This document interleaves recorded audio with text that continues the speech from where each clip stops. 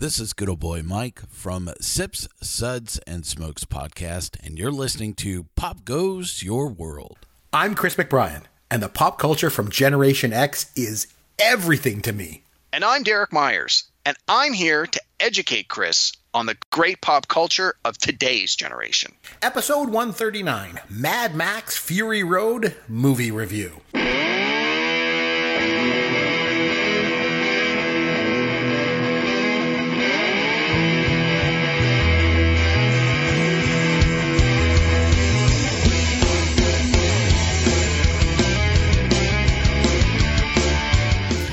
I'm Chris McBrien along with Derek Myers, and this is Pop Goes Your World, the pop culture podcast for the generations. If you're on Twitter, you will find us at Amaron_DM for Derek and at C McBrien for me, and popgoesyourworld.com is our website with all of our contact information. Derek, what's going on in pop culture in your world, my friend? Hey, Chris. Hi. Surprisingly, not a lot. After weeks of having tons of classic movies from the 70s and 80s and 90s stored up on my PVR, I pretty much cleared it out, and I don't have a lot of stuff to watch right now. But I wanted to have a quick discussion with you, pop culture related, based on something that just happened to me in the last day or two. Sure. Okay, so there is a movie that stars Tom Hanks that came out, I got to think, about 10 years ago now. It was called Larry Crowne. And have you ever seen it? You ever heard of this movie? No. Never even heard of it. Well, okay. And so this got me thinking. So it's, the basic premise is, and Tom Hanks is the director of this movie. I think he might even have a writing credit on it, and he's the star. It's got actually a big cast. It's Tom Hanks and Julia Roberts and Bryan Cranston and Rami Malek and a few other like people. When you see them, you're like, oh my God, I totally know who that is. The basic premise is this guy who's like in his 50s, he's like a manager or assistant manager at like a Walmart type store, gets fired and has no idea what he's going to do with his life. So he goes back to school. And it's sort of the idea of, well, this person who is very much in a later part of their life going back to school to try and learn something new so they can have a productive life for whatever years they got left. And it's like sort of that slice of life feel good, you know, the old guy changes the lives of the young students change the life of the old guy. You know, it's this sort of feel good movie. And of course the teachers and all the rest of that. And I actually started watching it on an airplane years ago, and I never caught the end of it. I had about 20 minutes to go. And I mean, it wasn't a fantastic movie, but it wasn't terrible. I mean, Tom Hanks is pretty good. Even when Tom Hanks is not great, he's still pretty good. So when I saw it in the lineup this week, I thought, I'll record it so that I can at least watch the end of this movie. And it got me thinking. The movie has a terrible title. The title is simply the name of a character. But this is a fictional character. It's not like you're saying this movie is called Malcolm X. Okay, right. Well, I know who that was. I have a pretty good idea what this movie's going to be about. This is just this random dude's name, this fictional character with no other context. Like even I thought to other Tom Hanks movies, Captain Phillips. Okay, again, it's based on a real guy, but it's his captain. So you're thinking, it turns out in the movie he's a captain of a ship, but is it like he's a military captain? Is he a captain of like an airplane or a spaceship or a boat? You have context in the title. But this is this movie where it's called Larry Crowne. Who the hell's Larry Crowne? Why do I give a crap? And it got me thinking, what is your feeling on a movie like this where the title really tells you nothing about the movie? I always find it bothersome that they're really banking on, or they were banking on, the star power of Tom Hanks and Julia Roberts. They were the top two names above the title. And there would have been a poster, and I haven't looked at it, but I'll bet you if I look it up, it's nothing more than Tom Hanks's face. And that's what they were selling the movie. Here's a movie. This is what it's called. It's called This Dude's Name, and it stars Tom Hanks. Go. And like to me, that just seems lazy. Like you could have given it 20 other better names that were more descriptive. Yeah, it still stars Tom Hanks and Julia Roberts, but come on. Put some effort into it. So I just wanted to sort of vent that for a minute and ask you, like, what are your thoughts on this sort of idea of a movie title that really doesn't tell you what the movie's about? I think it's an interesting point, but I don't think it's valid. And here's why I'm going to say that. Because Meatballs. Okay? So Meatballs is one of my favorite movies of all time. As we know, I mention it every single week here. But there's no meatballs in the movie. They don't serve the kids meatballs at camp. They should have called it Summer Camp. It has nothing to do with the movie in any way. And so I don't really always have a problem with that. So so my case in point is Meatballs. So I don't think it's that big of a deal. I don't know. It just it bugged me when the movie came out. I understand and then why. Because I just don't know, it's top of mind the last day or two. It started thinking about it again, and I think I'm going to do a little homework and look for other movies that are simply named after the character. Like this reminded me of like television shows do this all the time. Like the show House. Now technically it's called House MD. So you're like, okay, he's a doctor, but when they advertise it, they're just like, coming up next, House, and you're like, what the hell? Like that provides no context as what this show is going to be about. So it bothers me. To me, it's just lazy. And anyway, just had to vent that. No, that's it. That's my pop culture 2 cents of venting. I'll let you tell me what's going on in the world of pop culture for you this week. Well, Chris? not a whole lot for me. I keep pretty busy with other things, but I had a revelation this week. I want to share this with you. I just want to get philosophical, I guess, in some way for a second. A couple episodes ago, well, quite a few episodes ago now, we did Do the Right Thing. We went back and watched Do the Right Thing, and we did a whole episode reviewing that film. Yes. And it was funny because at the time, like, we talked about it, and like I said, well, like, you know, I thought, we talked about the ending of the film when we got there, and I thought, well, the ending was maybe Mookie smashed the window to try and save Saul and his family and all this. And I realized, you know what, with all the things that have happened lately in the news, I thought, you know, we're a couple of, you know, older white guys trying to figure out what this movie's about. And I kind of came to the feeling that I kind of missed the mark all these years on that movie. So here's the thing, is at the end of the movie comes and Mookie goes and like I say, smashes the window, and then there's a riot and they go in and loot this pizza place, right? And a lot of people were very outraged about that. That caused a lot of controversy. A lot of white people were outraged? Yes, a lot of white people were outraged about. They thought it was going to cause riots at the movie theaters and all this stuff. And really, if you think back to the film, you know, you watch this movie for an hour and a half or whatever, you're invested in the characters, and one of the main characters, Radio Raheem, was just killed by the police. Mm-hmm. But people's takeaway was that they were outraged that a store got smashed and looted. Not that a dead man is laying on the street. And I think that's the point of the whole movie. The whole point of the movie is that a man just died and you're outraged that a business just got looted. Yeah. I can't argue with that. That makes sense to me. It's sort of like, why did I not see that before? Probably because I'm white privilege and I don't understand this.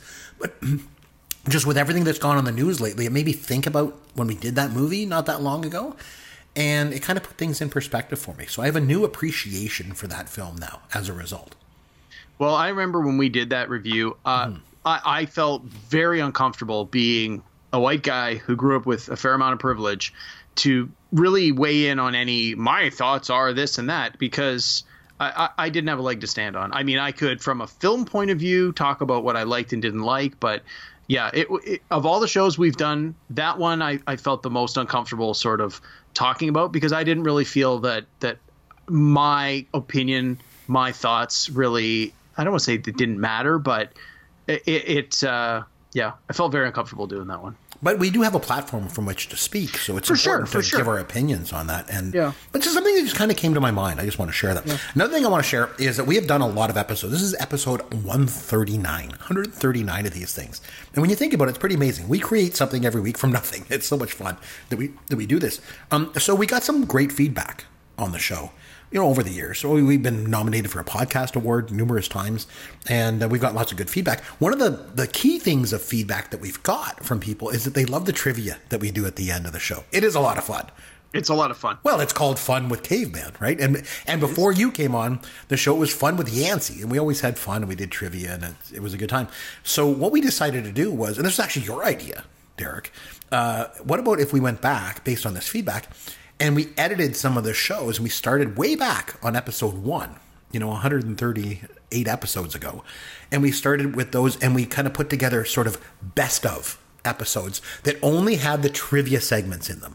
And we could do like 4 at a time in an episode. So one best of episode will have like 4 trivia segments, because people really like the trivia segments. And there's nothing like going back and, listening. I mean, we've been doing this show. This is our 5th season, believe it or not. But it's, people can go back and listen to just the trivia part of it and just kind of enjoy that rather than listening to the whole. I hope they do go back and listen to the whole thing. That'd be great.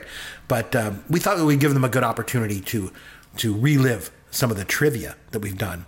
So, like I say, that was your idea, Derek, and a very good idea. So we've started to put together these, and we were thinking about dropping a best of Pop Goes Your World with just the trivia segments, one a month, probably starting next week. Sorry, Chris, whose idea was that? That was yours. Yeah. No, I agree. Good on you. And again, it wasn't necessarily my idea by itself. It stemmed from feedback I received from people that I know that listen to the show, and it stemmed from my personal love of pop culture trivia and barroom trivia. Like you and I have talked about before. I know. There's a lot of people that maybe don't want to give our show a full hour every week, but they download it and they just skip to the end to listen to the trivia.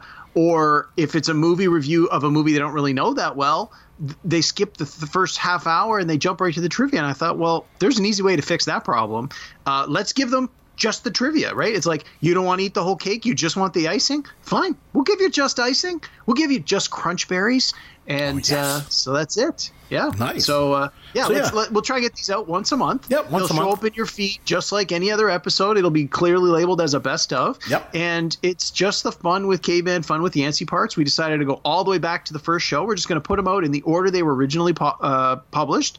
So if you've been listening all along, it's been almost 5 years. There's a good chance you're not going to remember the questions, or you're not going to remember the answers, or maybe you do. Maybe you've learned something. I think it's going to be a good blast from the past. I'm looking forward to hearing them.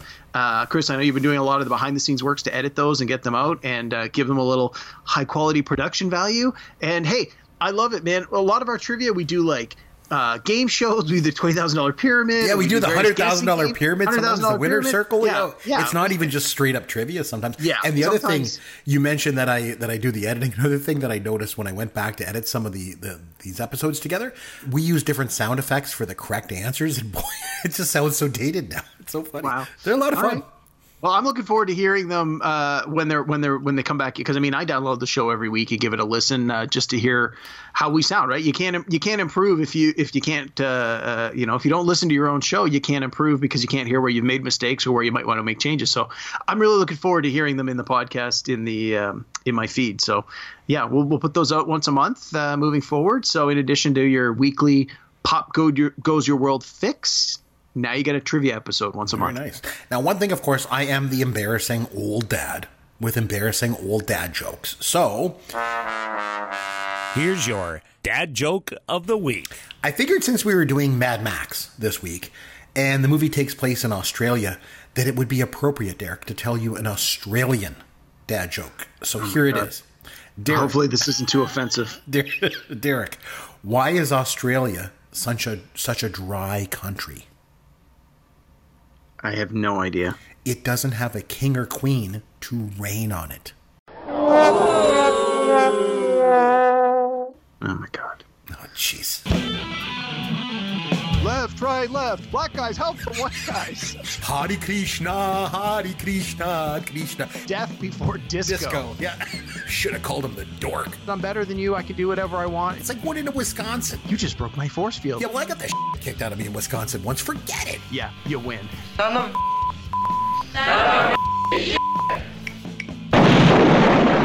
This week it was over to you. You picked Mad Max Fury Road from 2015. I like how you mentioned last week too. You said, you're like, Chris, I'm sick of you hating my movies, so I'm just going to nominate movies that I like from now on, and screw you, Now, I read somewhere that this movie is a revisiting of the Mad Max series. Between reboots, remakes, reimagining, and revisiting, I can't keep up with this millennial jargon.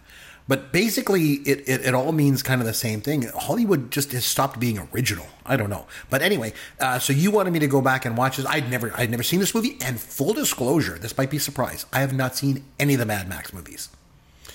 So this one was my first foray into the Mad Max world, and I think you might be surprised at my take on it. But before we get started on that, it was your movie, so do you want to take us away? Don't have to go too deep into it, but just tell us a little bit about maybe why you picked this movie, Sure. Why you wanted me to watch it, and we'll go from there.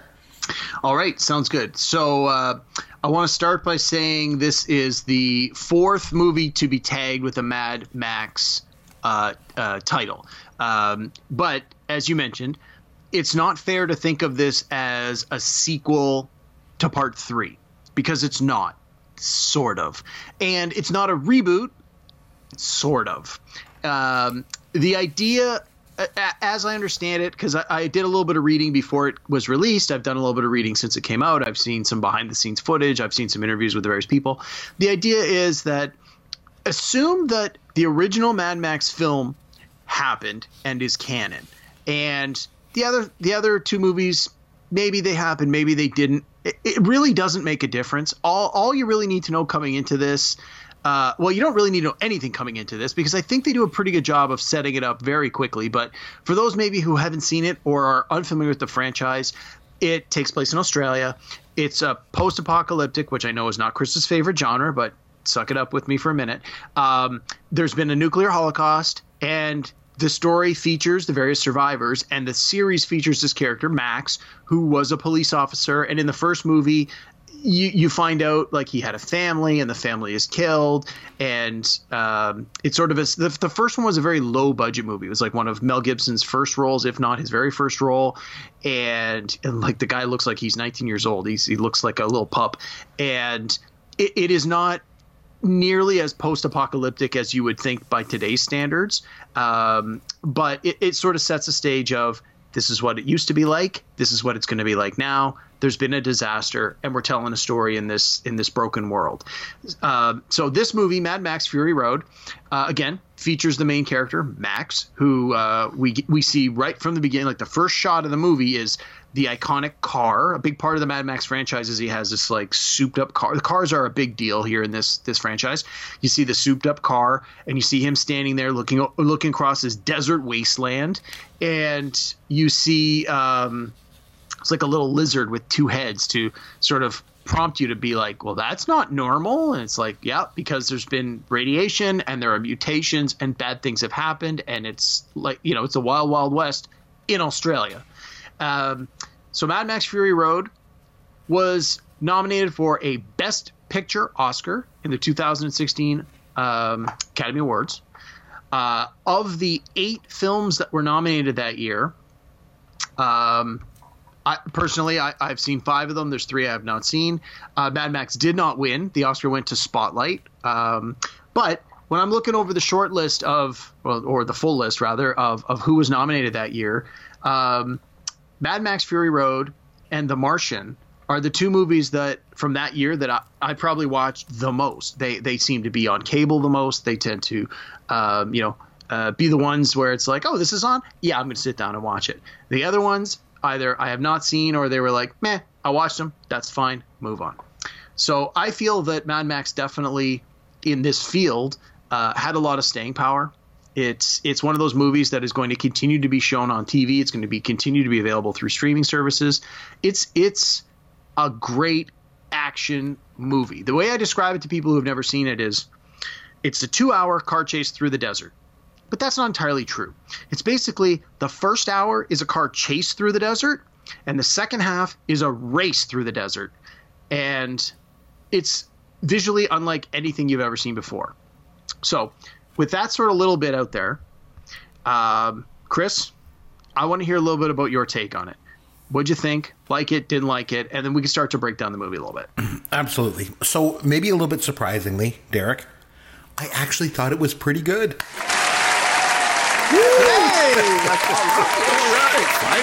Finally. But I tell you a couple things where I differ from everyone else in regard to pop culture. Or at least I feel like I'm in the minority on this. When it comes to movies and TV series and sequels that people like nowadays, they like them.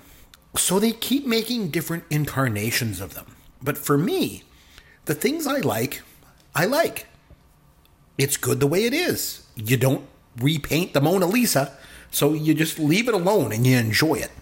But anyway, regardless, Mad Max Fury Road, it had a budget of over $150 million, and it made $375 million, nominated for 10 Academy Awards, including Best Director and Best Picture, like you mentioned. And it won 6 Oscars. 6. In costume, editing, and sound. So, who might argue? It was a success by all accounts. Didn't win Best Picture, didn't win Best Director. Mm-hmm. But it was the only Best Picture nominee that year that did not also have at least one actor nominated, male or female, in any of the acting categories, right? And which is very rare. Yeah, usually, the Best Picture has at least one person from the movie nominated. So again, I can see why there wasn't anyone. I get it. The performances were good. I mean, Charlize Theron was great. Like, she's good in anything. You know, she's the movie's called Mad Max, but in all fairness, the movie is about Charlize Theron's character. It is. Mad Max isn't even in it very much. Yeah. Interesting note here, and again, this is indicative of this franchise. Is the character of Max only had 52 lines of dialogue in a 2-hour movie, and some of the dialogue was no more than one word or a grunting noise. Mm-hmm. So it's very much this movie is very much a visual movie. It's all about what you're seeing on the screen, the perception of speed, the chase, the where things are in relation to other things, and the back and forth, and the explosions. And believe me, normally when I start talking about like explosions, I think, Michael Bay over the top explosions. This is nothing like a Michael Bay movie. This was choreographed to the nth degree to create something on screen unlike anything you've ever seen before, and in my opinion, it's deserving of all the accolades it received. It's a masterpiece. This isn't necessarily my all-time favorite kind of movie, but for what it was, I've never seen it done better. It was spectacular. I would not go so far as to say it was a masterpiece. Like I mentioned, I thought it was pretty good, but I think a lot of that ties into the fact that, like you mentioned, that it's very visual. So here's my thoughts on this movie. It really boils down to this. It's a visually stunning movie. And hell, it would have taken a lot of work to make. That's why I think the Academy actually rewarded it the way that they did, because they recognize hard work when they see it. So it's a visually stunning movie, but I think at the end of the day, it really is just a movie about a bunch of people driving trucks and fighting each other. Yep. So let's start with what I know about Mad Max. So first, with every other movie that you nominate, that you make me watch, I don't read up on the movie in any way. I try to come in with a fresh perspective and an open mind as much as I can of that, with a movie that's made after 1989. So maybe not an open mind, but I'm a little stuck in my ways. What can I say? I pretty much hate everything, that's new. But anyway, so I came in knowing nothing about this movie. Like I mentioned, I've never seen any of the Mad Max movies, but I know about them. You know what I mean? So, sure. So coming into this movie, I had a bit of knowledge about the Mad Max series. Here's what I knew coming in. Mad Max was a low-budget Australian film from 1979, set in the future after a nuclear apocalypse. I think that's what it was anyway. Yep. And there's all these like gangs riding motorcycles and driving in like chopped up cars, and everyone wants gasoline. And I believe that in the original film, Mel Gibson had his wife and daughter killed by one of the gangs, and so he decides he's going to enact revenge on them. Pretty much. And the movie was a success. It unleashed Mel Gibson on the world, so maybe its legacy wasn't all good. I don't know, but then they made this Braveheart and Passion of the Christ. Man, you can't overlook those pieces. But despite his personal beliefs and all the rest of the problems he's had in his life, those two things are gonna be out there forever. Anyway, continue. Yeah, he's also the sugar guy. So, I mean, there's that. They made a sequel to this movie called The Road Warrior. It was pretty successful, too. It was really good. And again, I didn't see it. I remember there was these WWF wrestlers. They called themselves the Road Warriors after it came out. And they wore the leather get-ups with the studs and the spikes. And the goalie masks and all that. Yeah. And then they made a third movie with a Thunderdome. And I just think that when you make Tina Turner, who'd never acted before, and you put her in as the lead villain, I guess, the movie series has pretty much jumped the shark at this point. And then some 30 years later, they decide to make another movie. And I remember when I was watching the Oscars a few years back, and this movie won a bunch of the technical awards, and I was like, wow, what is this movie? But like I say, I never saw it till now. So I went in with pretty high hopes. I actually went in hoping I was going to love this movie. I didn't love it, but like I say, it wasn't awful either. I thought it was actually pretty good. It definitely wasn't Hot Tub Time Machine or anything like that. Well, few movies are as good as Hot Tub Time Machine. So. Yeah, no kidding. So anyway, on to the movie itself. So at the beginning, they mentioned things like oil wars and we're killing for gasoline. And it's obviously a post-nuclear apocalypse, which is actually kind of suiting if you think about it, because we did War Games last week. Mm-hmm. So, but it starts with these gang of pirates, I guess they are, and they capture this guy who you only assume is Max. as the lead character. Now, he was played by Tom Hardy, and I don't know who he is as an actor, so I just assumed it was Max from the get-go. And they put these tattoos on him, and they go to brand him, and then he escapes, and he sees the image of a young girl, this ghost. So, again, based on what I mentioned about what I already knew about Mad Max, I just assumed he was having visions about his dead daughter. Was I right? By the way, I'm going to have a lot of questions about this movie, as I usually do. Tons of questions on this movie, but that's my first question. Is that what that was supposed to be, his daughter? I believe so. Again, I think I'm not overly familiar with the original. I've seen the Road Warrior a bunch of times. I've seen Thunderdome a bunch of times. I only saw the original one once, and it was like many, many years ago. But yeah, that was my take on this. Was he's clearly I mean, it's called Mad Max. He's mad for a reason. He's starting to lose his marbles. So I always assumed that this visions of this young girl are visions of his daughter. They don't explicitly say that, but I think that's pretty heavily implied. That's what I kind of figured. And then he captures a lizard and he eats it. And the thing was, you could totally tell, I could anyway, that the lizard was CGI. Yeah, for sure. And so that's something I want to talk about, because they use CGI for the lizard, but then they use these elaborate sets with vehicles and these rigged up trucks and all the machinery and the gears in the city. And to me, it just drives home how much better traditional special effects are over CGI. Go ahead. I was going to say one of the things. So I watched some of the behind the scenes features on the Blu-ray this week, and that was one of the things that the director constantly spoke of. Was they originally tried to use computer generation to do some of the special effects, and it didn't look real enough. Like you said, if you're a keen observer and you've watched movies for many years, you can get a pretty good sense of when something is a computer generated versus when it's real, especially when it comes to special effects.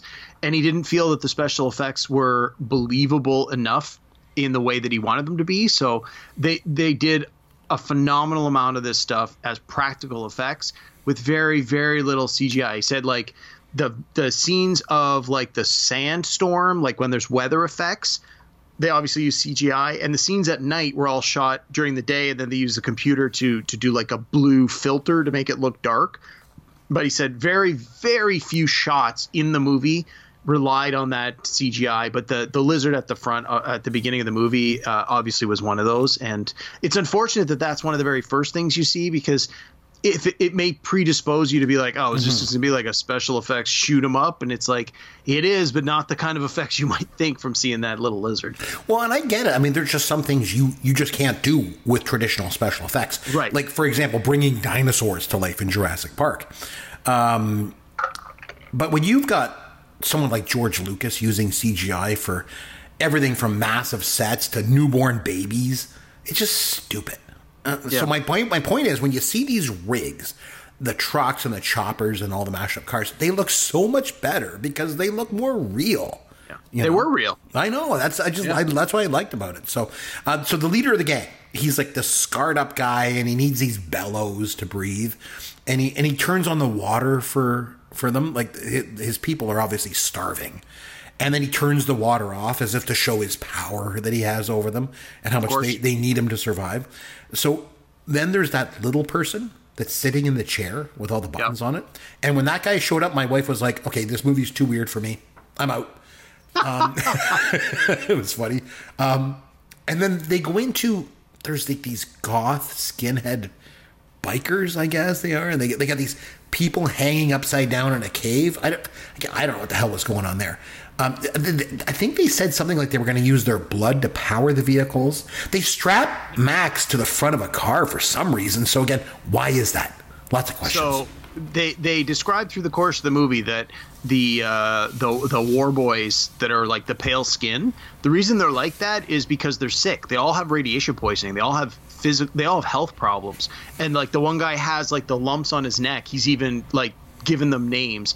And they talk about how these youngsters are all born with these defects, and they don't live very long. Like they keep talking about, you're at the end of your half-life, and like they're clearly children. Like they're like in their late teens or early 20s, and most of them fully expect that they'll be dead soon because they're clearly sick. And when they find someone who's healthy, they use their blood to, like he says, oh, the war boy needs a top up, like meaning he needs a blood transfusion because he's sick. He needs an infusion of healthy blood. So when you see the Max character at the beginning, when they capture him, they're tattooing on his back, he has this blood type. He is the universal donor. And they like that. If you pause that scene, or if you're really quick, depending how fast you can read, like that's what they're tattooing on his back. And then when it cuts to the scenes in the cage, that's the implication: is these people in the cage, they're going to use their blood as clean, healthy blood, or at least healthier, to get these young war boys back up on their feet so they can continue to do war, as they talk about. So that's what happens with the main character, the main bad guy there, played by Nicholas Hoult, Nux, I think is in Knox. I think Knox. I think they pronounce it like an O. At the beginning, he looks all weak and faded, and they've plugged Mad Max into him, and he's getting his blood, and then he's like, no, I'm going. He's like, and he calls him blood bag. He's like, just take my blood bag and attach him to the car, because he knows I need this healthy blood, or I'm not going to be able to. The guy says, you can't do war. You're not healthy. And he's like, I'm just going to take the guy with me. He's a universal donor. Hook him up to my car. I'm bringing him with me. I'm going to get the clean blood, and I'm going to go to war. Why would they strap him to the front when they're like ramming into other cars and stuff like that? It just it's cool weird. Visual. Yeah, I guess. So anyway, Charlize Theron comes into the film, and you can see she's stealing something from the gang, and she's driving this big rig to get away, and they come after her with these spiked cars, and they go into the sandstorm, like you mentioned, CGI, and there's that guy that's playing electric guitar on the front of one of the trucks. Wasn't that great? It reminded me, for some reason, of the band from that movie From Dusk Till Dawn. Do you remember? I'm familiar with the movie, but I haven't seen it since it came out in the 90s. Okay, I'm definitely going to have you go back and watch that film at some point, because there's a scene in there where there's this band, and Tom Savini is in it, and he says, let's just kill that band. I don't know why. Every time I saw the guitar guy on the front of the truck, I was just reminded of that band in that movie. So again, lots of questions. What's with the spraying the chrome spray paint on their mouths? What was that all about? So again, it's part of the religious dogma that the leader has indoctrinated them with, right? He's brainwashed them. He's like, he's the leader. When they die, they're going to, if they have a glorious death, they'll go to Valhalla. I think the idea is that the spray is some sort of drug, like it's like a morphine, something that'll give them like a high before they do something that is clearly going to result in their death. Because they keep saying that. They're like, witness me! And he sprays it in his mouth. And then the guy like jumps off the rig to blow up a car. Or again, they're always trying to do something that will give them a glorious death. I turned to my wife because we watched this together. And I said, you know what that reminds me of? It's like when kids are around the swimming pool. Mom, watch me dive. Watch me dive. When they go, witness me. That's the adult version of the little kid going, watch me dive. Watch me. So, and again, the guy sprays in his mouth, witness me, does this crazy thing. He gets the temporary high and performs the act, and boom, there's usually a spectacular death that results. And then all the other guys are like, witness, and they hold their hands above their head with their fingers interlocked to make the V shape, because earlier in the movie you saw them do that. They worshiped the V8. They literally held their fingers up in front of all the steering wheels, and they said something about the V8, and again, because they seem to have this worship of cars and vehicles. And we're going to Valhalla, again, the V.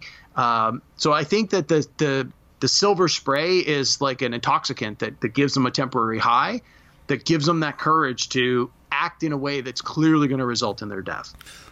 Okay, I'll take your word for it. So Max helps Charlize Theron escape because he like stops the flame from blowing up her truck, and so she's able to get away. And then he stops and sees these beautiful girls get out, and they're washing themselves with water. It's like an oasis. In the middle of this hellhole world, right? And one of the women has a chastity belt, and she's pregnant. And they all have the chastity belts. Yeah, so you learn that they're obviously the bad guys' wives, right? And they're escaping, him. So another question: they go back to the city. What's with the overweight women that were milking? What was that all about? Well, I think the idea is that, again, the water is such a precious resource. Like they have the villain, Immortan Joe. He's got the water, and you see there's like greenhouses, so they've got all the green, and he's tried to find young, healthy women to procreate with, clearly against their will, and he's trying to have a legacy in the worst possible. But there were all these like overweight women. But yeah, you had these the things attached to their breasts, and they were like milking themselves. Yeah, I think it's the idea of how else? Like, you don't see any animals. There's no cows. There's no goats. So how else would you get dairy into your diet, knowing that you need those particular vitamins and minerals? Not to mention breast milk is usually full of all sorts of other, things that are good for the body. In a world read all this into the movie? What's that? You can read all this into the movie? That's amazing. Well, it seemed pretty clear that they were there. Their sole purpose was literally to provide milk. Like, they were clearly, that was their purpose. And they were, like you said, they're overweight, so they're clearly making sure that they have the food they need to be able to produce the milk. So, so they find that there's this church kind of place, and there's a sign that says, "You won't take our babies." I'm assuming the leader is, like you mentioned, using women to create babies to maybe perpetuate the species, or maybe at least create the skinhead goths to do his work. He's a tyrant. He's trying to.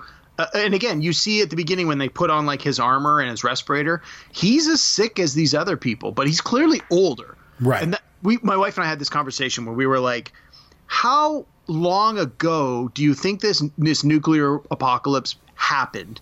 And do you think that it was recent enough that there are still people alive from before, versus is everybody now born in a world where nobody has known any different? And I mean, based on the original Mad Max storyline, it happened in Max's lifetime. He was born in the world we know. The apocalypse happened at some point in his early adulthood, and now the movies take place through the course of the rest of his life. So the Immortan Joe villain looks old enough to have probably been a part of the previous world, we assume. Mm-hmm. But he's sick. So again, I think this reflects that some people are sick because there's radiation in the world. Some people are sick maybe because it might just be like a proximity. It happened here, you were close by, you got screwed. Whereas maybe you were farther away, you didn't. Like Charlize Theron's character, Furiosa, she doesn't seem to have any sort of birth I mean, she's missing an arm, but that doesn't seem to necessarily be a birth defect. I assume that probably is something that came about through combat or whatever. I mean, they never go into it, but they don't have to. She got a robot arm, and that's all you need to know. So it seems that some people in this world are able to are born healthy. I mean, even look at the wives. Like, he's found 5 or 6 of these women that they seem healthy. They seem, they're very beautiful, and at least one of them is able to conceive a child because she's very pregnant when you first see her. But the bad guy himself is clearly not 100%. So, Also, there was a scene there right around the time when they went in the church where it looked like there was a big dome, and I'm wondering, because I haven't seen the other movies, was that some sort of throwback to the Thunderdome in some way, or no? I don't think so. I think it was just a stylistic choice. It reminded me of like a bird. What do you call them? Aviary. Like an aviary. And if you in other scenes where they show that. The plateau where the war rigs get lifted up on those elevators, when they show the top of it where the green space is, you can see that domed area. So clearly it's outward facing and has a decent view. And again, this is clear, like there's like a vault door that looks like an old bank vault. Like, clearly Immortan Joe this is a prison. Like, these women, it emphasizes these women are not here because they want to be here. They clearly are not free to do what they want to do. They clearly cannot leave. They have been enslaved for the sole purpose to have his children, and that's clearly why they want to leave. They're like, we're not slaves. You can't make us do this anymore. And then, like you said, later on, you see them with the bolt cutters cutting off the chastity belts. Like, they make it very clear that these women were slaves, and like the one says, I'm not going back. But a little later in the movie, one of them is like, oh, well, this could be bad. At least if we go back, we'll be treated right. It's like, no. You've clearly got Stockholm Syndrome. Like, you got to get out of this thing. So lots of questions, like I mentioned. What's with Charlize Theron putting the black grease on the top of her face, you think? I think it's just to look scary. Like, I think it's part of the visual image, right? It's like, why does Batman wear a suit? To strike fear in the hearts of his enemies. I think that's the same idea. This is the persona her character has had to put on. Like, there are not many women in this movie, and the ones that are in there, it's the wives who some are more helpless than others because they don't know any other life, or it's the really, really old women who knew enough at the time to fight back, have been resourceful enough. But among the war boys and Immortan Joe, like there don't seem to be any other women in positions of authority. So I got to think that in order for Charlize to have gained this position, like this title they give her of Imperator, it seems to be a lofty position. She drives the rig. Like at a later point, the war boy Knox says, like, I never thought I'd get to drive the rig. Or when he's like, oh, we've recaptured the wives, I can ask for anything I want. I'm going to ask to drive the rig. Like clearly driving the rig is a big deal, and you don't just let anybody do it. So in my mind, this is just the way that she has been the toughest badass woman she can be to actually be able to be a dominant force in a world where everybody else is a man. It was interesting, the guys that were chasing her, one of them says, all this for a family squabble. Yeah. You know, I thought it was interesting. A lot of the vehicles are chopped together, too, from parts of, like, different cars and trucks. At one point, there's a General Lee with, like, tank tracks on it, like a 69 Dodge Charger. So then the pregnant girl that you mentioned, she falls off the rig, and they don't stop for her. Max says to them that she died in the fall and was run over, but he didn't actually see it happen. No. A couple things in regard to the stylistic part of this movie. You mentioned about how there's a blue look to everything. And like at night. When it's night, yeah. Yeah, except I thought it was kind of neat, except where the girls were, they had a little flame, and it had a warmer yellow look right around it. Very stylistic, the way it was shot. Yeah. And in some shots, too, the clouds move really quickly, as if the frame speed was sped up, but the stuff in the foreground still moves at regular speed. Very stylistic. Very, very cool. I don't think I've ever seen that done in a film before, so that was pretty cool. So anyway, so they come to this tree, and there's mud, and there's these people on stilts or something. And again, my wife was like, okay, this movie was getting better for a bit, but this movie is messed up. Well, she didn't use the term messed up. I'll just say that. Yeah. This movie is very bizarre in places, right? Yeah. You know? Yeah. It's funny. One of the things that I mentioned to my wife when we watched it is like, it reminded me, and we've said this before about like Raiders of the Lost Ark, how Steven Spielberg does an excellent job of controlling the pacing. It's like you've got this fantastic opening sequence where it's high energy, high octane, and then the movie calms down and lets you, as the audience, breathe and take a breath and relax and calm down. And you get like Dr. Jones back in the office, and then he takes off again, and it's Indy on his adventures. And this movie to me has that same idea where it's although the action sequences are much longer, you have these action, and then there's a pause. And it was funny because sort of like after the first chase sequence, when they finally stopped, I literally turned to my wife and I went, now I can breathe again. And I feel that this movie does that very well, where there's a few quite long sequences that are like high octane, high action to the max, all the way up to 11. And then they do a very good job of saying, okay, we've got what we needed to do. We got to this part, and then let's just cool it down for a minute. Let's make sure the audience, can catch up, take a breath. Both the characters on screen can take a breath, and us as the audience can take a breath. And these night scenes where they're going through this wasteland, like those were certainly parts where it was like, okay, I'm just gonna calm down for a minute, take a breath. Yeah, that makes sense because there was like long sequences where they were, battling and stuff like that. So you're right, gotta slow down. The scene where the cricket is walking on the girl's arm and the bald goth kid eats the cricket. My wife says to me, "Oh my God!" And then she fell asleep. She didn't watch it after that. So they decide at this point that they can't get across the salty desert. I was assuming it was like a dried up sea or something. So that's when they decide to go back to the evil guy to his city and I guess take their chances fighting him again. Well, that's what they said. He's like, look, you can travel across this salt marsh, the salt plains, whatever it might be, for 100 days in that direction and never find anything. Right. You may die out there. You have enough supplies to go for 100 days, but there's no guarantee you're going to find something within the time frame of your resources. And it's going to be long and hot and difficult. But if we race back in the other direction, we only have to travel one day back the way we came. There is green space there. And right now, it's undefended, and all we have to do is race back there and be the first ones to return. We don't even have to necessarily fight the other guys or encounter them. I mean, they do obviously end up fighting and encountering them, but as long as they win the quote-unquote race, it just becomes an exercise of speed. Who can get there first? And whoever does can take control of this green space, which is ultimately what they were looking for. They wanted freedom in a green space. Well, if they can get back there before Immortan Joe, then they'll be in control.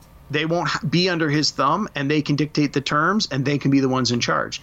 And, that sets up sort of the second half of the movie, where the first one, Charlize and the girls are being chased. In the second one, it's a race. It's the first one back. And, I mean, in both circumstances, you have a lot of fighting going on, which is visually spectacular.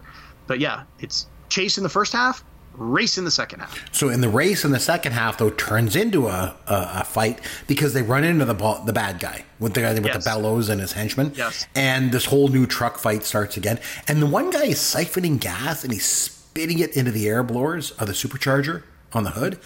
I didn't know you could do that.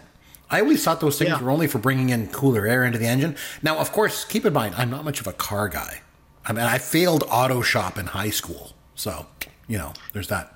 I think you just accept that it works the way it works because you see the good guys and the bad guys doing it. Right, they both did. And it has become a stylistic thing where I've seen other shows borrow that idea as a sort of homage or parody or ripoff of what they saw in Mad Max Fury Road. So whether or not it actually is a real thing that would work, it has been accepted as the norm in pop culture, and it has already been replicated in other pop culture that has come out since then. Okay. So the guys are on the long poles, and they're swinging down to try and get into Charlize Theron's truck. And I thought it was kind of cool. They reminded me of Cirque du Soleil.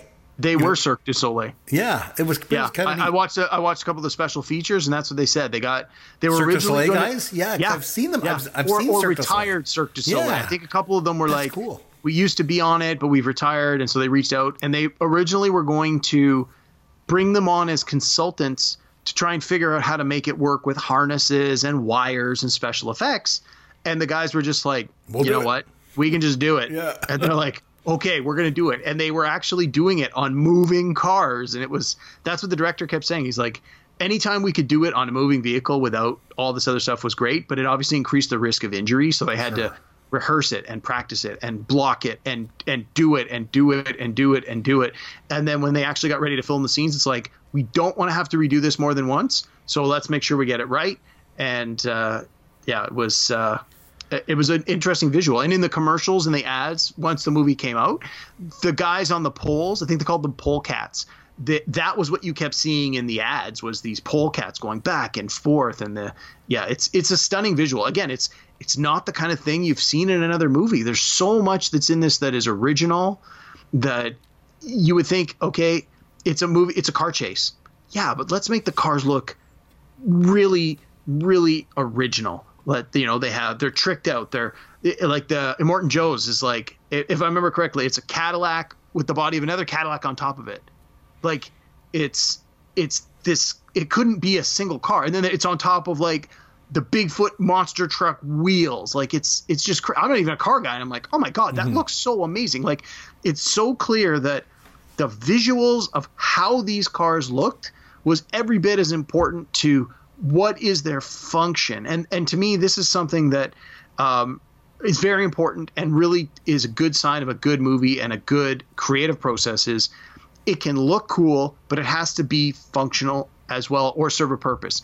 One of the reality shows I used to watch was called Face Off. It was about movie special effects. And they would bring all these up and coming like special effects people together and give them challenges like make a fish man or make a robot man or whatever. And the judges were constantly saying to them, like, you've created this alien which looks stunning, but the parts of your creature need to make sense. Even if it's an alien, it still has to have some logic to it. And these cars sort of fell into that same mold where they looked stunning, but they also clearly had practical applications in this world, and in many cases you saw these practical applications used. Like with the Morton Joe's monster truck, there's a scene where he's able to climb over a barricade. Like when the rocks collapse, he's the only car that can climb up and over and around it because his is the only one that's capable based on the wheels and the size of it. And then when he's chasing the rig, he does like this jump, and it's like the jump goes up and over and behind, and it bounces, and it's like a normal car would have been totaled. And it's visually stunning to see the practicality and the originality come together for these cars. Oh yeah, and like I mentioned, I think the movie is very visually appealing. It's stylistic. It uses really cool camera shots, but really it's also, at the end of the day, just a bunch of people driving around in trucks and fighting at high speeds in the desert. Very true. Very true. But there's that big fight in the valley, and the main bad guy dies, and the goth bald kid sacrifices his life so they can get away. And then Charlize Theron, her lungs are collapsing. So Max cuts open her side with a knife. I'm not sure why he did that.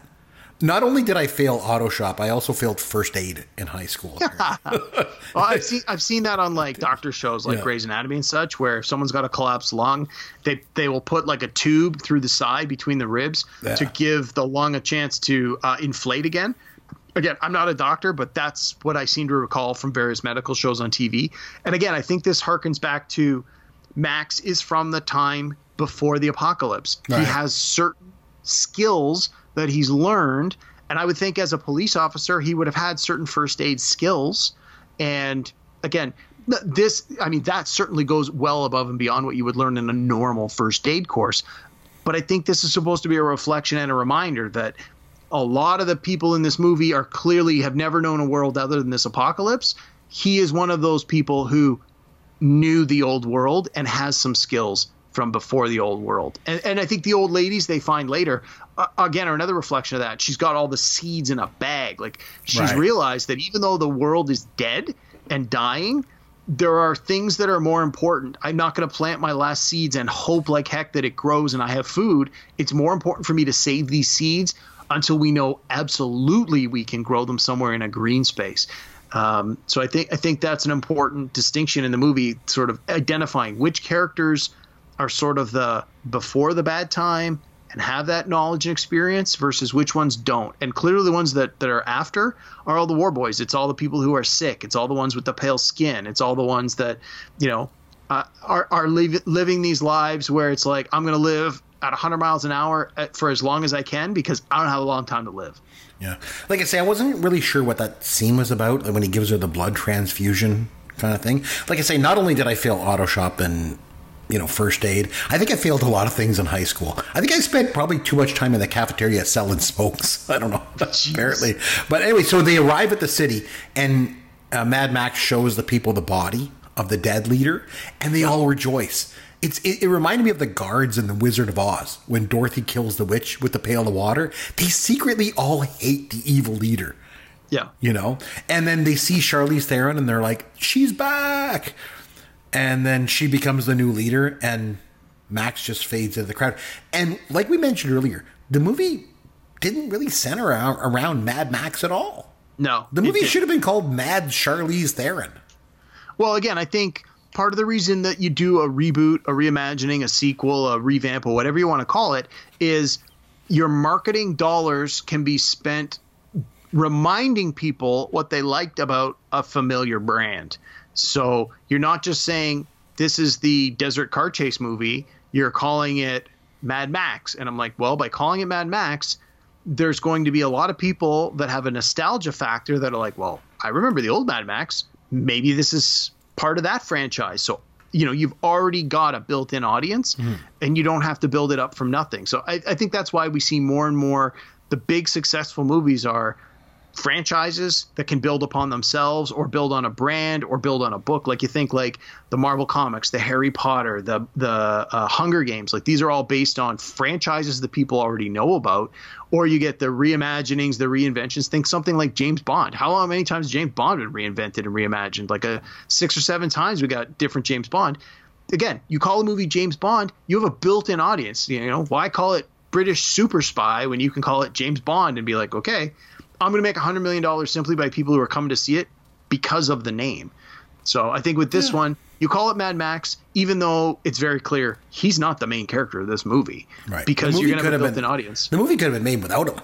He could even have been in it and would have been fun. Yeah, it could have been anybody. Yeah. And there's been discussions about doing a movie featuring the Furiosa character, either a story that takes place before these events, like how did she become who she was, or even a sequel. And I think both of those ideas would work. But I do believe that the director worked with, I can't remember which publisher, but they did a comic book or a series of comic books about this new Mad Max Fury Road world, and they sort of explored the backstories of a lot of these characters in the comic books. And according to the director, as far as he was concerned, these were canon. He is the writer of this series. He's the director of this series. He gave the license, or well, I don't know if he gave the license, but it was his ideas that fueled these comic book backstories. So whether or not they use that in movie form or whether or not they choose to do a sequel to this new one, who knows? I mean, look at George Lucas. For years, he licensed out Star Wars, and people could write novels and comic books, and those were all considered canon. And then he sold the thing to Disney, and Disney went, if it didn't come out in the theater, it's not canon. Forget about it. We're making changes. So who knows? Yeah. So if you had to rate it out of 10, what would you give it? 9. Oh, wow. I would give it a... No hesitation, no question. 9. I'd probably give it a 6.5. Like I said, I liked it. I thought it was good. I thought it was stylistic, but yeah, it was all right. Okay, so that's the movie, and now time to have some fun with Caveman. You know, I got to thinking. There's been quite a bit of Australian influence in pop culture over the years. So this week, I'm going to give you trivia questions about Australian pop culture, okay?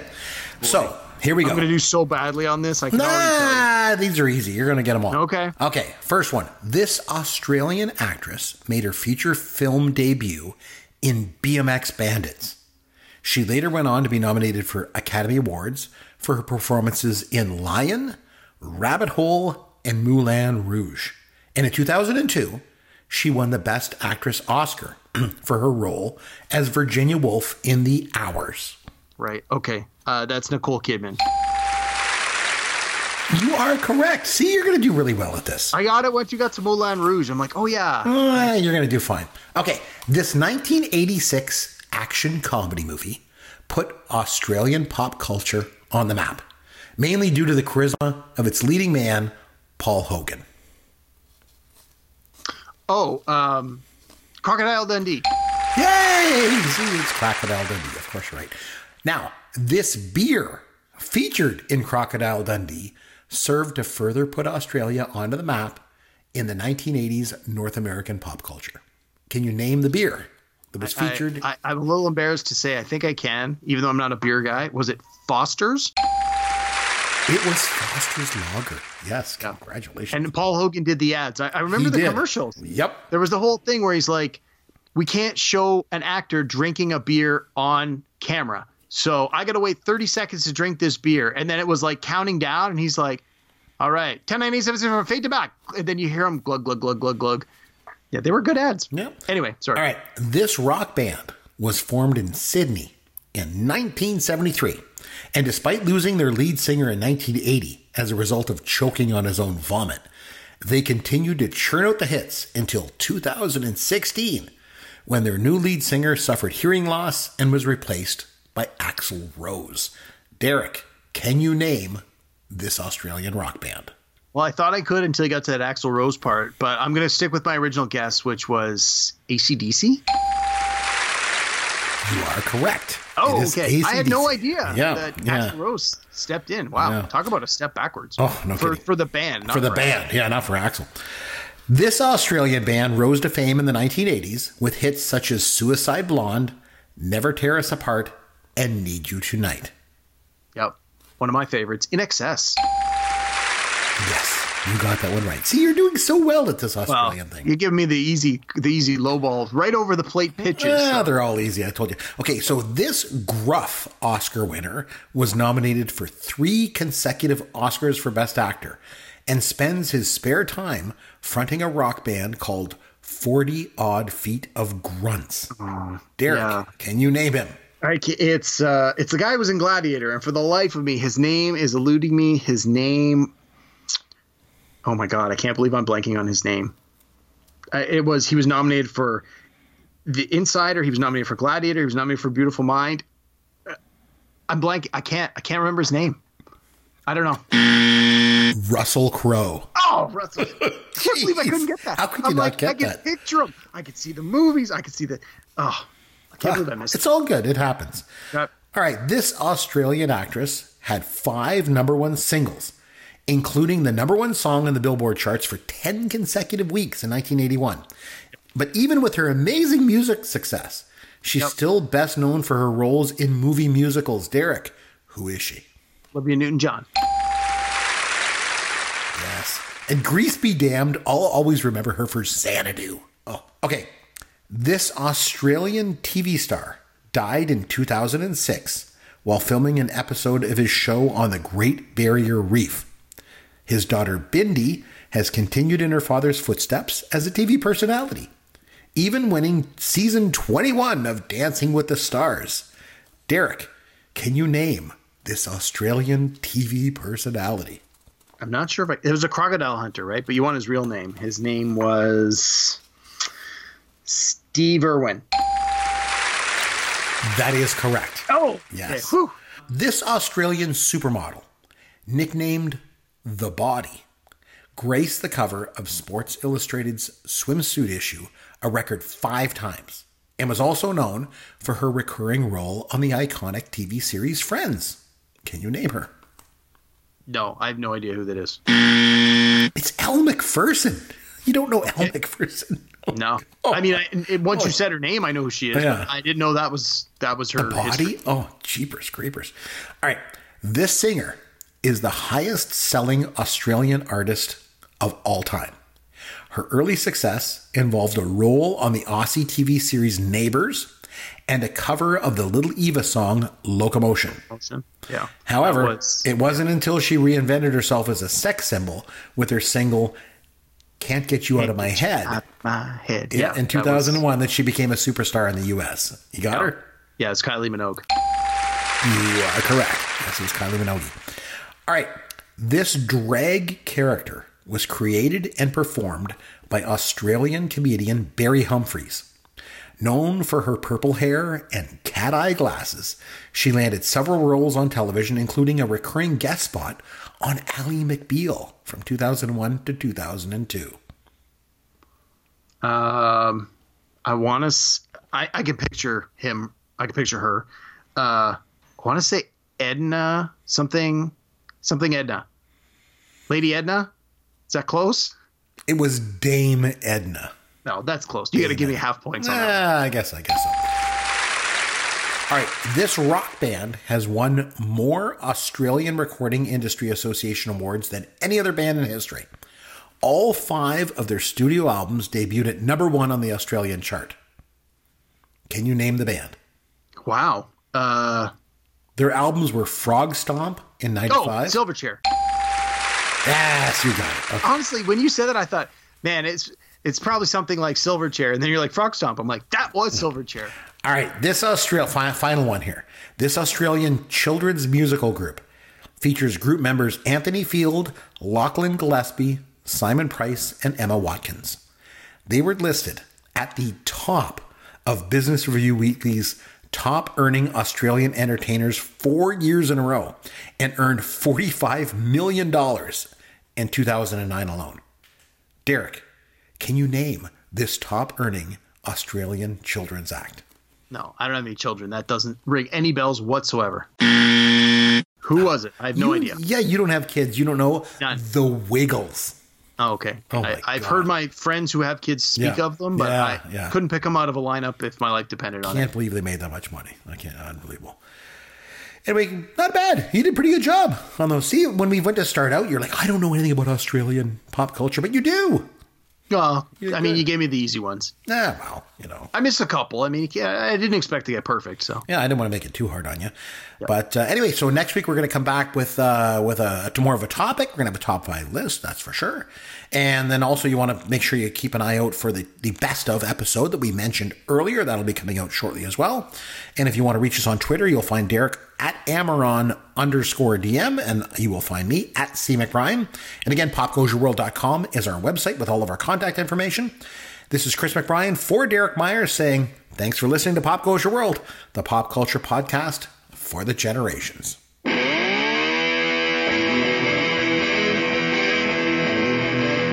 Thanks for listening to Pop Goes Your World. You can contact Chris and Derek at popgoesyourworld.com. Please take a minute and review the podcast on iTunes or wherever you download and listen to the show.